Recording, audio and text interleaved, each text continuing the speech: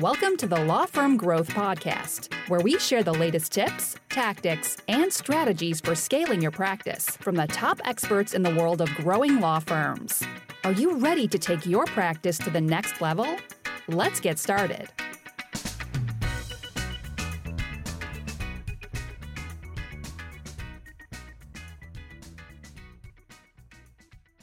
Hello, everybody. Welcome back to the Law Firm Growth Podcast. I'm your host, as always, Jan Roos, and I'm here with a very exciting guest in Laura Terrell. Laura is an executive coach that works specifically with lawyers. I'm super excited to have her on the podcast. And Laura, thank you so much for coming on. But just wanted to start off with, for the listeners, let's get into it. It's a pretty interesting place you found yourselves. How did you do executive coaching for lawyers? Thanks, first of all, for having me on today. I'm a big fan of the podcast, and it's great to be a guest. So I guess I would start by saying I was a practicing lawyer in my first career for over 25 years. I was a lawyer in private practice, in government, and in-house. And I was really passionate about the law. Like a lot of people that go into lawyering, I was always really happy making zealous arguments on behalf of my clients and being their advocate, crafting arguments, thinking about the best evidentiary bases that we had for things. I was both a trial and appellate lawyer. And I really enjoyed that aspect of lawyering. I liked the love of the law. But I was also interested in something else very early on in my career, which was the business of lawyering, particularly working in law firms. And I know you work with a number of people in the law firm industry. The business of law firms has really changed. It was different when I started practicing law many years ago. And I think the demands for lawyers to be savvy business operators are even more so now. I found that not a lot of lawyers were great business or marketing professionals, particularly for their own practice.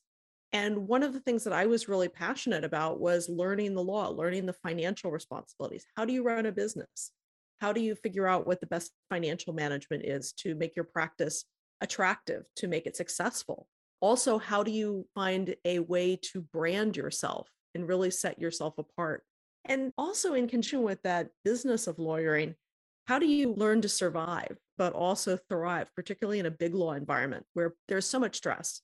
Lawyers, I think, experience a high degree of professional almost every day. There's a worry about whether you're going to be able to sustain your business. There's a worry about whether you're going to make partner. And often you feel really alone. You really feel very, very isolated. You can't share a lot of your concerns, even maybe with some of your closest colleagues. One of the things I always liked doing as a lawyer was listening to the people, whether they were people that were my colleagues, people that reported to me, clients. And some of the most rewarding moments I've had have been not only as someone's counsel, but also as just their trusted advisor or a friend or a mentor.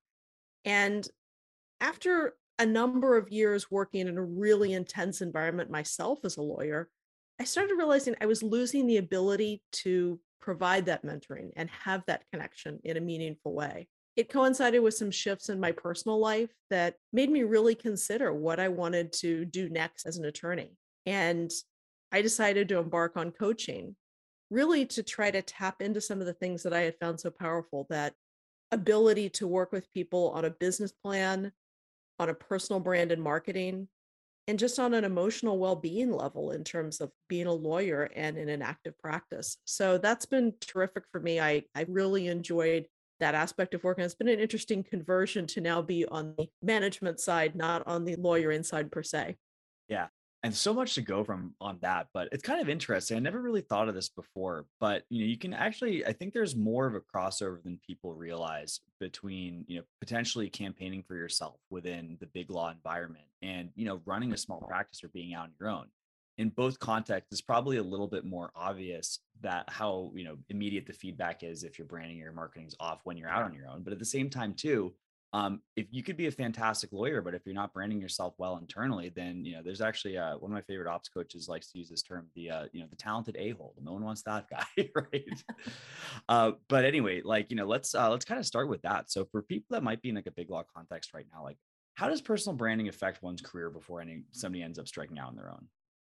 I think it's really important to be thinking about what your personal brand is, even if you work for a well-known law firm, either in the market that you're in or one that's well-known globally or another country. I think it's really important that you have a sense of what your personal brand is. And by that, I mean even understanding who's my target clients, who are the clients that I can really serve the best.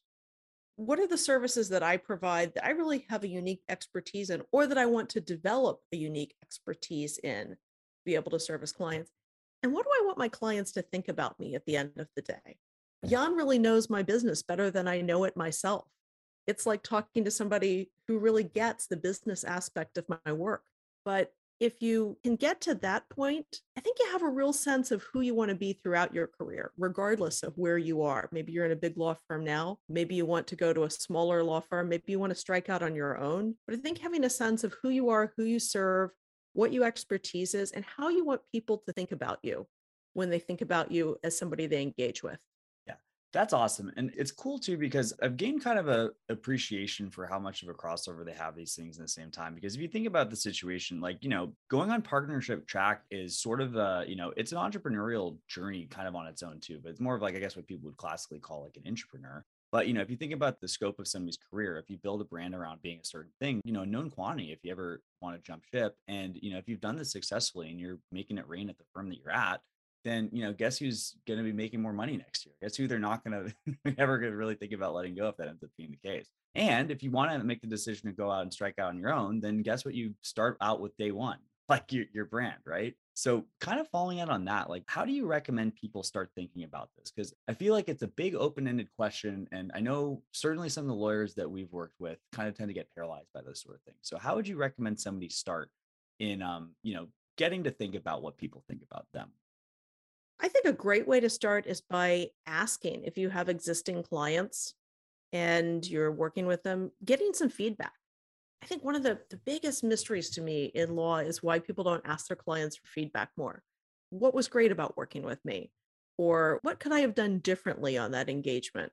What was it that made you reach out to me or to my firm in the first place? Getting that feedback from clients is important. Another thing I often recommend, especially for attorneys who come to me and are trying to make partner at their law firms, and they're trying to figure out what's that partnership look like. One of the first things I tell them is, have you had a conversation with some of the people that you've worked for?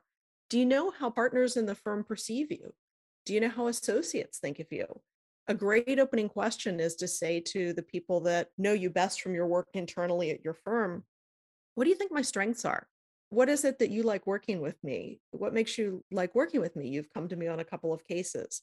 What do you think my path might look like? For example, I work with a client right now who asked those questions and saw herself in a certain role. But when she went to partners, one of the things they said to her was, you really manage matters well across offices, across case teams, and across geographies. She did not see herself that way.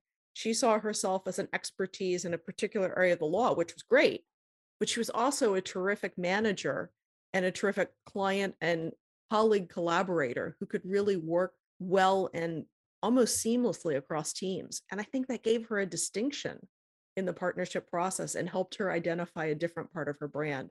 So I think getting that feedback from both your clients and your colleagues is a great place to start. Takes a little bravery because sometimes we Yeah. don't always want to ask, what do you think of me? But I think it's a terrific place to begin getting that feedback and getting that data and information. Yeah. I feel like I might know the answer to this, but have you ever recommended a client go ahead and ask that question of their, peers and colleagues? And has that ever gone badly for someone that you recommended it for? I have clients that have gotten different information than they expected. I think most clients that are committed to asking that question have a good sense that they are successful and that they are going to get some positive feedback. I think clients that have said to me, I don't know that I want to ask that question, or I kind of know what's going to be said, have some sense that maybe something's not as strong as they would like for them at their firm. But I think the initial conversations that I have are usually centered around relationship. If you feel like you have a good profile as a lawyer in your firm or with your clients, you're going to feel comfortable asking those questions and you're going to get largely positive feedback. But again, you may learn something different, like that one client did with respect to a different facet of her profile and her brand. Yeah, gotcha. And then that's the other thing too. Like, even if it's a situation where things aren't necessarily where you want it to be, I feel like, clients and people that you might be working with would probably appreciate that you're at least looking to work on that, right? Absolutely. And I ask for feedback from my clients in coaching because the feedback I'm going to get from them is different than what I got when I was practicing law. And I had one client that gave me feedback that I sort of said to myself, yeah, I wish I'd thought of that because I kind of knew that might be a good way to help augment my practice. But this client said it out loud and said it directly to me in a way that I had been sort of shying away from. So I think people can give you all kinds of insights, sometimes into things that are sort of hovering in the background, but you're not quite ready to acknowledge. Yeah, and that's cool. And then, just to get a little super tactical on this, and this might be a selfish question. In the course of potentially managing relationships, what's the right time to ask for it? I feel like, and I'll just kind of be out in the open about this. Like we've had these discussions internally here at Case Fuel. And I feel like one of the situations is that like if you have situations where things are mostly good, maybe it's an 8 out of 10, and you feel like the 10 out of 10s around the way. A lot of the time, we've had issues with asking for these because we want to really ask it on a high note. So how do you build a process to really get this going consistently? And what part of an engagement, be it something that's more of a services thing or a legal relationship with a client, like what's the right time to ask for this feedback? So, a good example of not asking for the feedback enough is associates in law firms that wait for evaluation time every year and assume that they'll get feedback at evaluation time. And they will. What about all those months in between where you don't know, are you doing a good job? And maybe you work for a really busy partner that doesn't have time to engage. And I push those clients, you need to go in and ask, even when things are busy, even if you can get 5 minutes. If you're working with an outside client, I think, which is what you're talking about, Jan, Mhm. I think a good way to kind of force yourself to get that feedback, even when it's not the 8 out of 10 or the 10 out of 10 feeling, is to have a process. I always say to clients, I'm going to check in with you when we're 6 months into this project, or we're going to have feedback at the end, but I'm also going to check in with you 6 months in. And I want you to tell me if you want to check in more frequently and just do a gut check. How's everything going? Are you getting the level of service that you want? What's our timing been like? I know we've had some things that we've had to case correct as we've gone through this. Is there anything you feel like we could be doing differently? But I think if you set up those regular check-ins, it doesn't feel like, well, I'm not sure if I really want to check this one right now because Right. it's feeling a little bit tough. But I think having a process and a timing to do it and not just waiting a year for the evaluation or till the end of the project. No, that's really awesome. And honestly, I'm going to taking notes to get back to the team on that one because I think that's fantastic. I think a lot of the hesitation that we've had personally, and I don't know if anyone that listens having the same thing, is that like making a decision about when to ask and also thinking about the optics of that, right? It's like, if you're asking it, like people, have situations where they might infer something from you asking for feedback at a particular point. But if you communicate it up front and you have the process that you hold to yourself, then there's no worries about all that stuff. So that's super interesting, really helpful, Laura. And sorry for the absurd deep dive on that individual topic. But circling a little bit back up, we're talking about branding. So we know what people might be thinking about us. One of the things I've always thought about in terms of branding, and I really like your brand because I don't know if you've ever seen this, like the people who are like branding for. It's not that again you have a broader practice. I really there's a certain archetype I know of like a branding person, and they've got these zany colored glasses, and they have like the soy face, crazy stuff on their thing, and they're like, oh yeah, blah, blah. And there's a level that's too much on that. But how do you take what you know from your brand? Again, obviously, without even having to say, most attorneys are going to be less open to that than even most like general business owners. But how can you take that information and start campaigning, whatever that ends up being, without it seeming like it's inauthentic? That's a great question. I think part of that lies in trying to determine how you absorb that into your practice. If you are in practice as a bankruptcy lawyer and you think your brand is really around being an incredibly in tune person on the latest issues in bankruptcy law, that's easy, right? I mean, Mm. that's your brand. It's perfectly with your practice. But what if part of your brand is that you have a great sense of humor and you always have an upbeat approach with your grasp of when a situation is fraught or tense, how to get the team back on track, how to keep people positive, maybe even after a loss in court. That's a little something different that I think you have to think about. Maybe how do you put that into that bankruptcy practice? Bankruptcy moves really quickly. People can get really frustrated. I'll give you a good example. I worked with an attorney that was a trial lawyer and was really struggling to keep the tempo of the team upbeat. And I think the tempo of the team that she was working with was great when they were not in the throes of trial. But when they're in a really, really tense situation at trial, that whole dynamic can change. But trying to take that brand outside of trial when you're maybe having drinks after work or you're having an in office lunch and thinking about how do I take aspects of my character that really address the tense moments, get the team back on track, get everybody thinking more positively, is to put yourself in what worked at the lunch, what works when we're outside of the courtroom, but we're in the trial and we've had a real setback or a bad ruling. How can I take aspects of that and move that into my character there? Sometimes that's a real struggle because that's an aspect of personality that really infuses your brand, but it's also something that may not feel as natural in some situations. You don't want to force it, but you want to ask yourself, what's working in those other times outside of that really fraught, tense situation that I can apply here? Yeah, and it's interesting you bring that up because I've been, thinking about this recently. We have this situation where a lot of people are working remote, a lot of people are making office kind of optional. So we have the situation where our work life is like, I guess, percentage wise, most of the interactions you're having with coworkers are all business. So you almost have to manufacture those things outside of it so that you have the other times to kind of work, right? I think you do. And the future of our working life is going to be remote or hybrid in many respects. I think we're all seeing that it's unlikely that people that work in office situations previously are going to go back to an office on a full time basis. So trying to find those moments is important.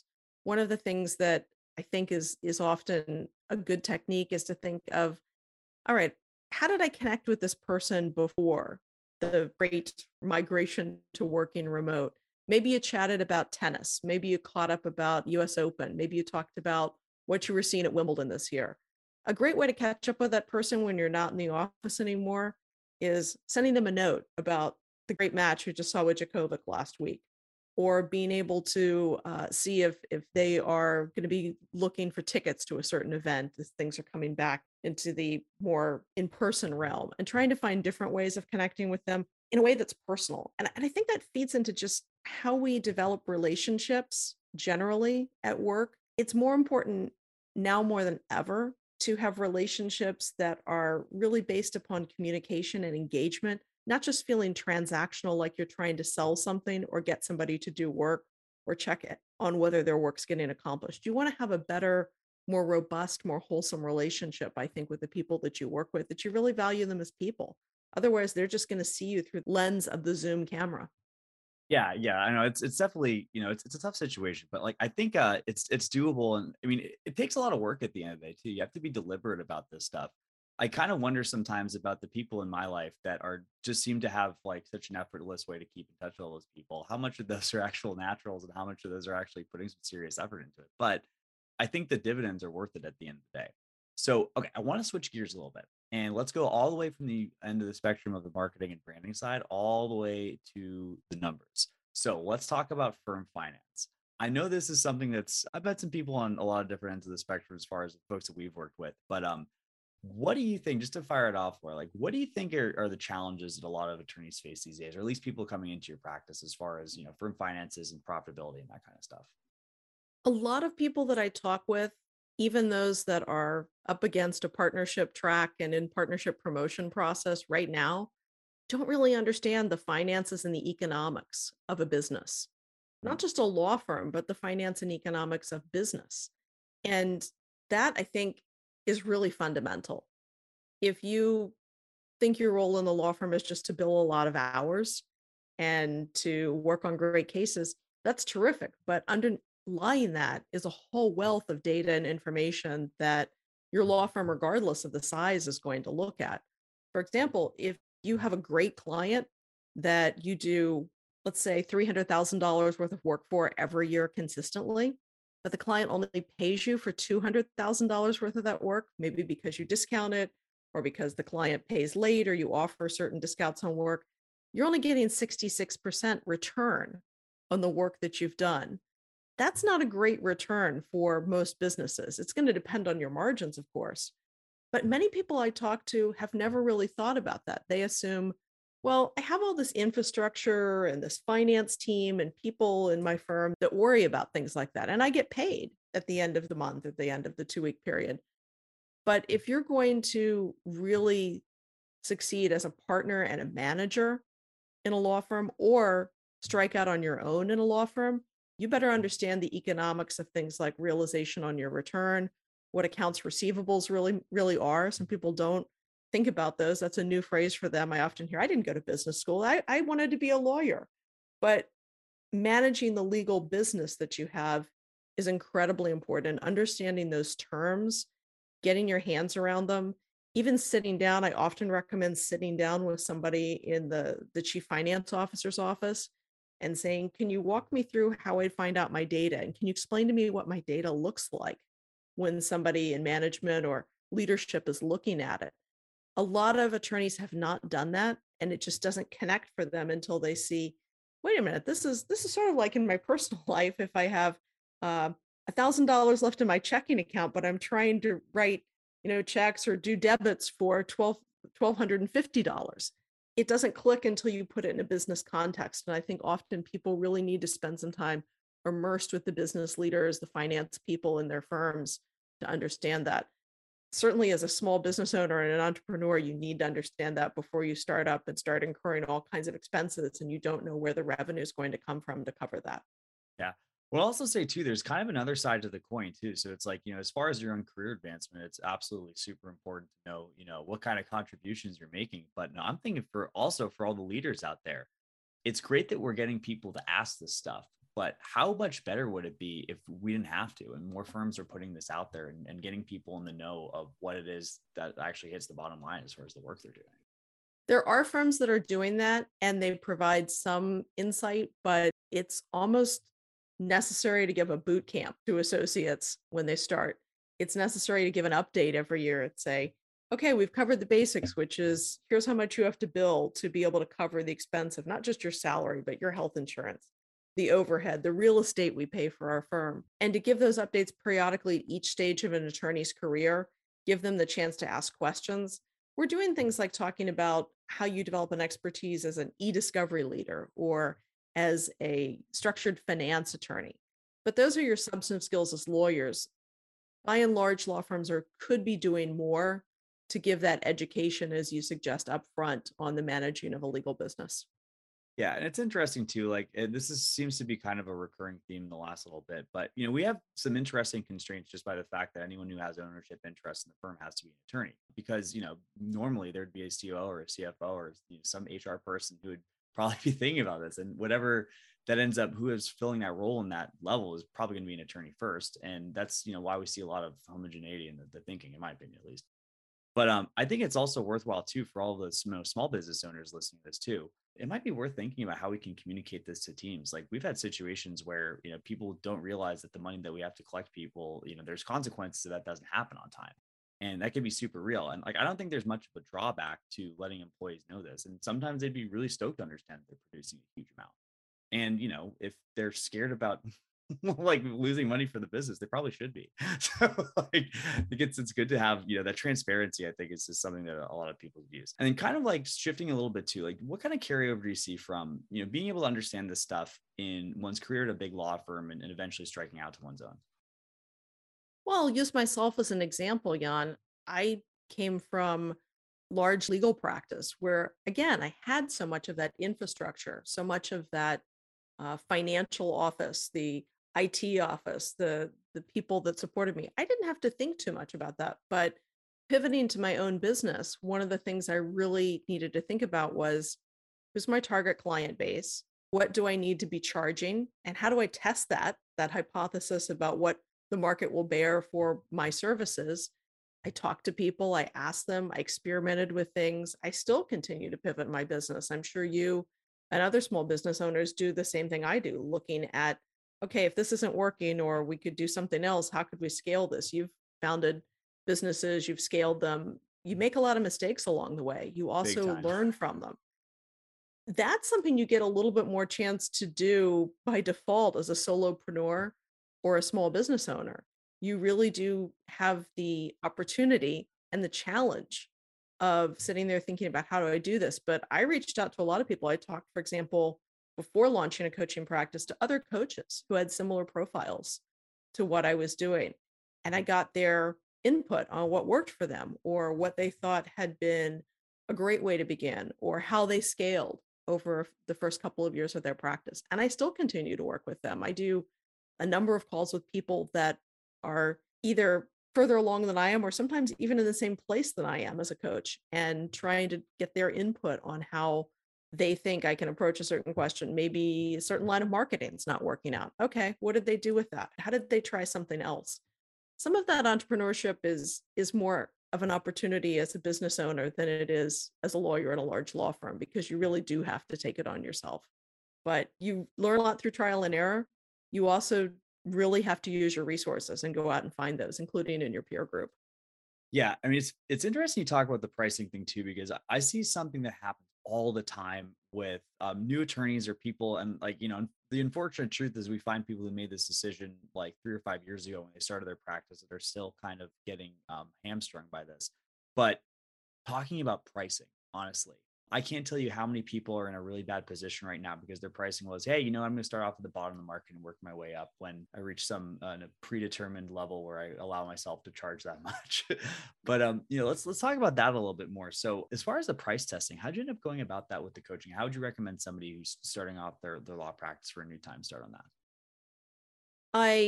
I think what I did is also translatable to law practice. Again, I surveyed a number of people that I knew. I had really in-depth discussions about how they started, what they saw as the pricing range, how that might be different based on my expertise, my knowledge, my background.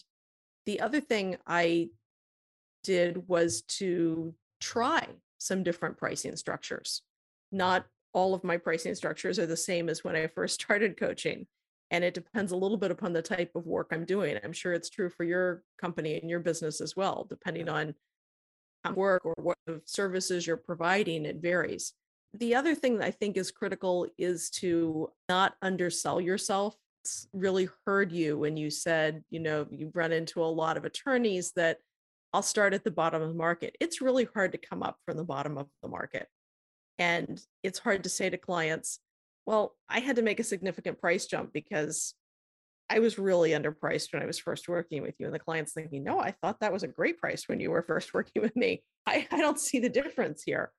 There's, of course, a balance between overpricing yourself in the market and putting yourself at a different rate than you could even command if you were 50 years of experience and you had a different platform.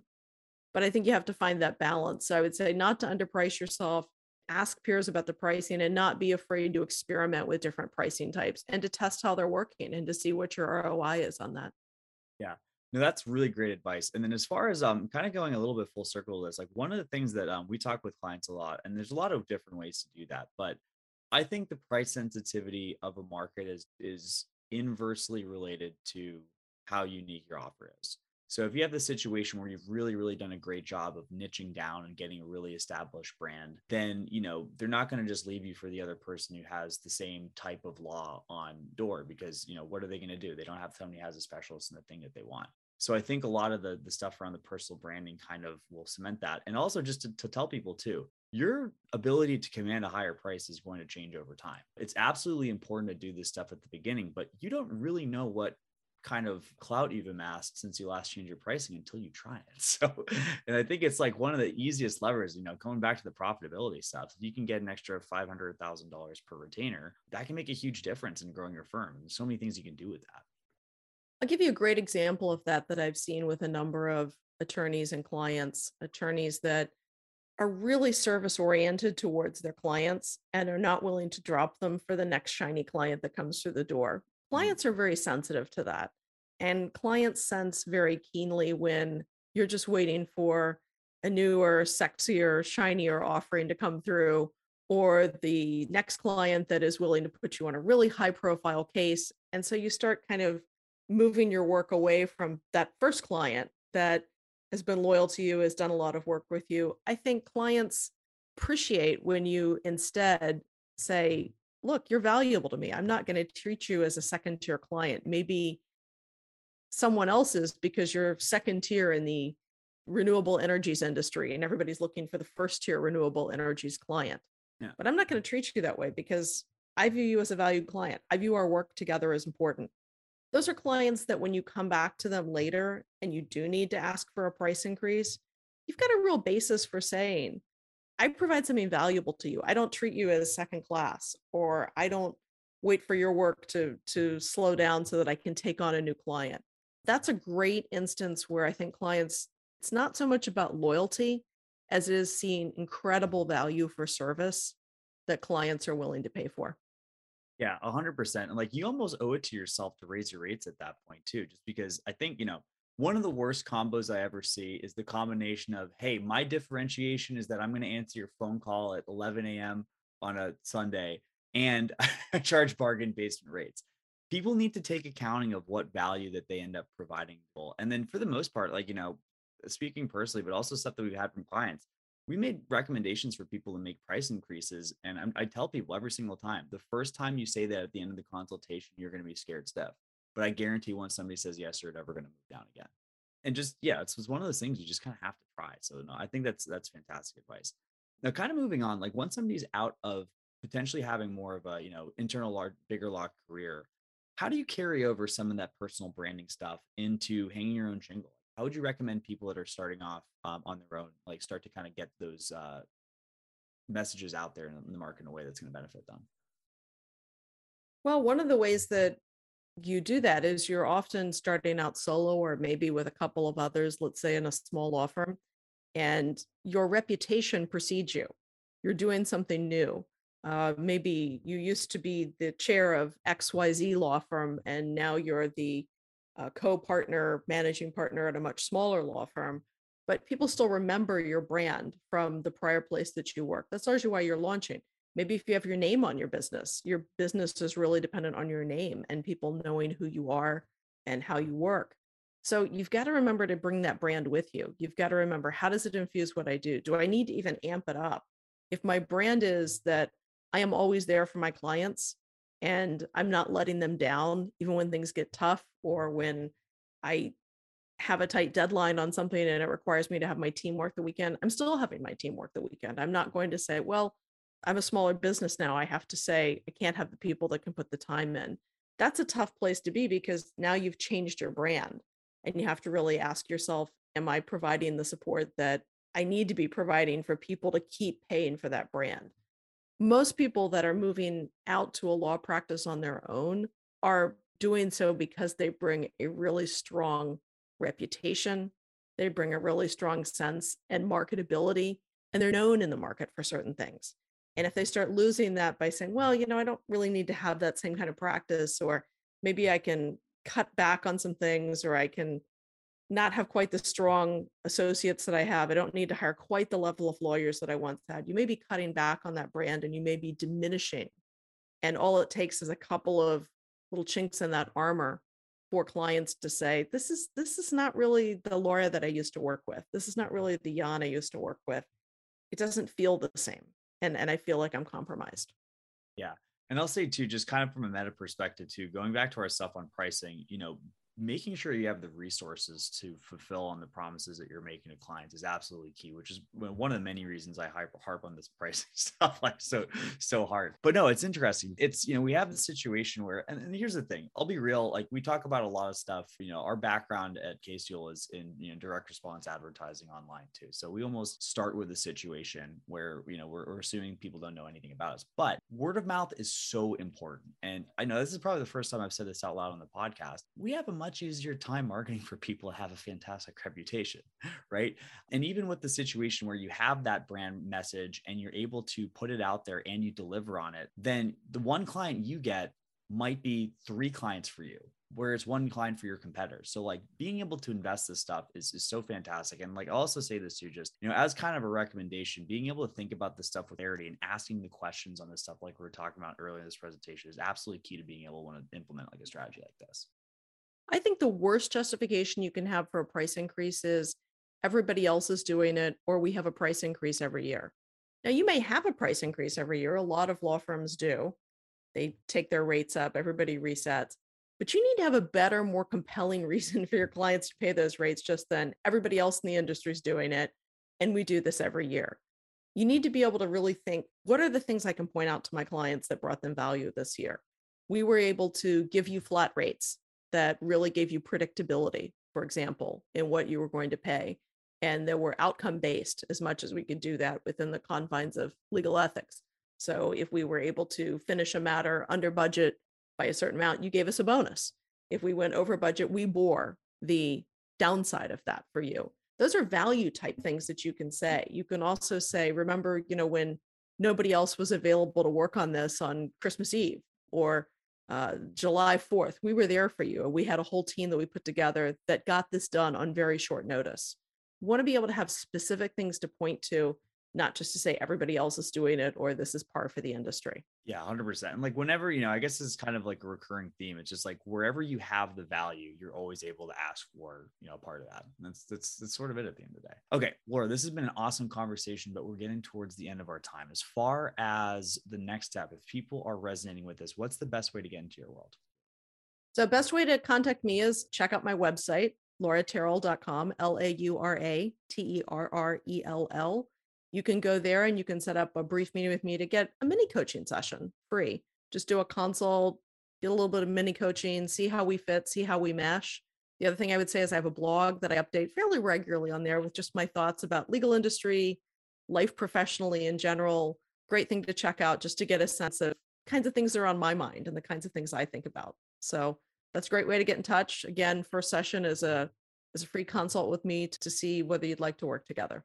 Okay, fantastic. And I'll also say this too, whenever we have a situation where we have, a guest who's talking about this stuff, I always say, like, Laura, there's always something to be gained by looking for how you're going to be positioning your brand as well too. So you guys for sure check out the blog, and I think it's going to be some awesome stuff there. All right, guys. So Laura, thank you so much. But for everybody else, I will see you guys next Tuesday at 8 a.m. Eastern on the Law Firm Growth Podcast. Thank you for listening to the Law Firm Growth Podcast. For show notes, free resources, and more, head on over to casefuel.com/podcast. Looking forward to catching up on the next episode.